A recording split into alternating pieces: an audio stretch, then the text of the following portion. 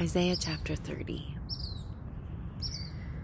Woe to the rebellious children, declares the Lord, who execute a plan, but not mine, and make an alliance, but not of my spirit, in order to add sin to sin, who proceed down to Egypt without consulting me, to take refuge in the safety of Pharaoh, and to seek shelter in the shadow of Egypt. Therefore, the safety of Pharaoh will be your shame, and the shelter in the shadow of Egypt, your humiliation. For their princes are at Zoan, and their ambassadors arrive at Hanes. Everyone will be ashamed because of a people who cannot profit them, who are not for help or profit, but for shame and also for reproach. The oracle concerning the beasts of the Negev. Through a land of distress and anguish, from where come lioness and lion, viper and flying serpent, they carry their riches on the backs of young donkeys and their treasures on camels' humps, to a people who cannot profit them, even Egypt, whose help is vain and empty. Therefore, I have called her Rahab, who has been exterminated. Now go, write it on a tablet before them, and inscribe it on a scroll, that it may serve in the time to come as a witness forever. For this is a rebellious people, false sons, sons who refuse to listen to the instruction of the Lord, who say to seers, you must not see visions, and to the prophets, you must not prophesy to us what is right. Speak to us pleasant words. Prophesy illusions. Get out of the way. Turn aside from the path. Let us hear no more about the Holy One of Israel. Therefore, thus says the Holy One of Israel, since you have rejected this word, and have put your trust in oppression and guile, and have relied on them, therefore this iniquity will be to you like a breach about to fall, a bulge in a high wall, whose collapse comes suddenly in an instant, whose collapse is like the smashing of a potter's jar, so ruthlessly shattered that a sherd will not be found among its pieces to take fire from a hearth, or to scoop water from a cistern. For thus the Lord God, the Holy One of Israel, has said, in repentance and rest you will be saved.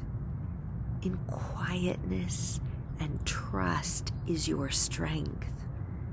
But you were not willing, and you said, no, for we will flee on horses. Therefore you shall flee, and we will ride on swift horses. Therefore those who pursue you shall be swift. 1,000 will flee at the threat of one man. You will flee at the threat of 5 until you are left as a flag on a mountaintop and as a signal on a hill. Therefore, the Lord longs to be gracious to you, and therefore he waits on high to have compassion on you. For the Lord is a God of justice. How blessed are all those who long for him. O people in Zion, inhabitant in Jerusalem, you will weep no longer. He will surely be gracious to you at the sound of your cry when he hears it. He will answer you. Although the Lord has given you bread of privation and water of oppression, he, your teacher, will no longer hide himself, but your eyes will behold your teacher. Your ears will hear a word behind you. This is the way. Walk in it, whenever you turn to the right or to the left. And you will defile your graven images, overlaid with silver, and your molten images plated with gold. You will scatter them as an impure thing, and say to them, "Be gone." Then he will give you rain for the seed which you will sow in the ground, and bread from the yield of the ground, and it will be rich and plenteous. On that day, your livestock will graze in a roomy pasture. Also, the oxen and the donkeys which work the ground will eat salted fodder, which has been winnowed with shovel and fork. On every lofty mountain and on every high hill, there will be streams running with water on the day of the great slaughter, when the towers fall. The light of the moon will be as the light of the sun, and the light of the sun will be 7 times brighter, like the light of 7 days.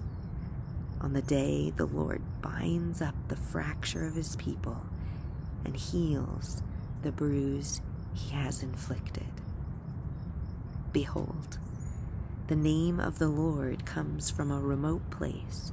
Burning is his anger, and dense is his smoke.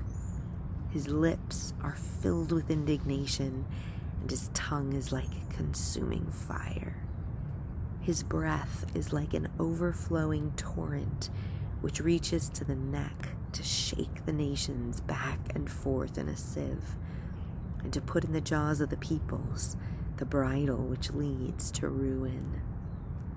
You will have songs as in the night when you keep the festival, and gladness of heart as when one marches to the sound of the flute, to go to the mountain of the Lord, to the rock of Israel.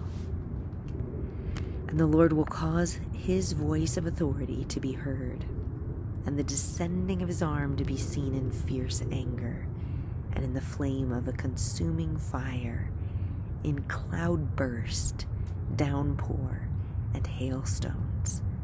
For at the voice of the Lord, Assyria will be terrified when he strikes with the rod. And every blow of the rod of punishment, which the Lord will lay on him, will be with the music of tambourines and lyres, and in battles brandishing weapons, he will fight them. For Topheth has long been ready. Indeed, it has been prepared for the king. He has made it deep and large, a pyre of fire with plenty of wood. The breath of the Lord, like a torrent of brimstone, sets it afire.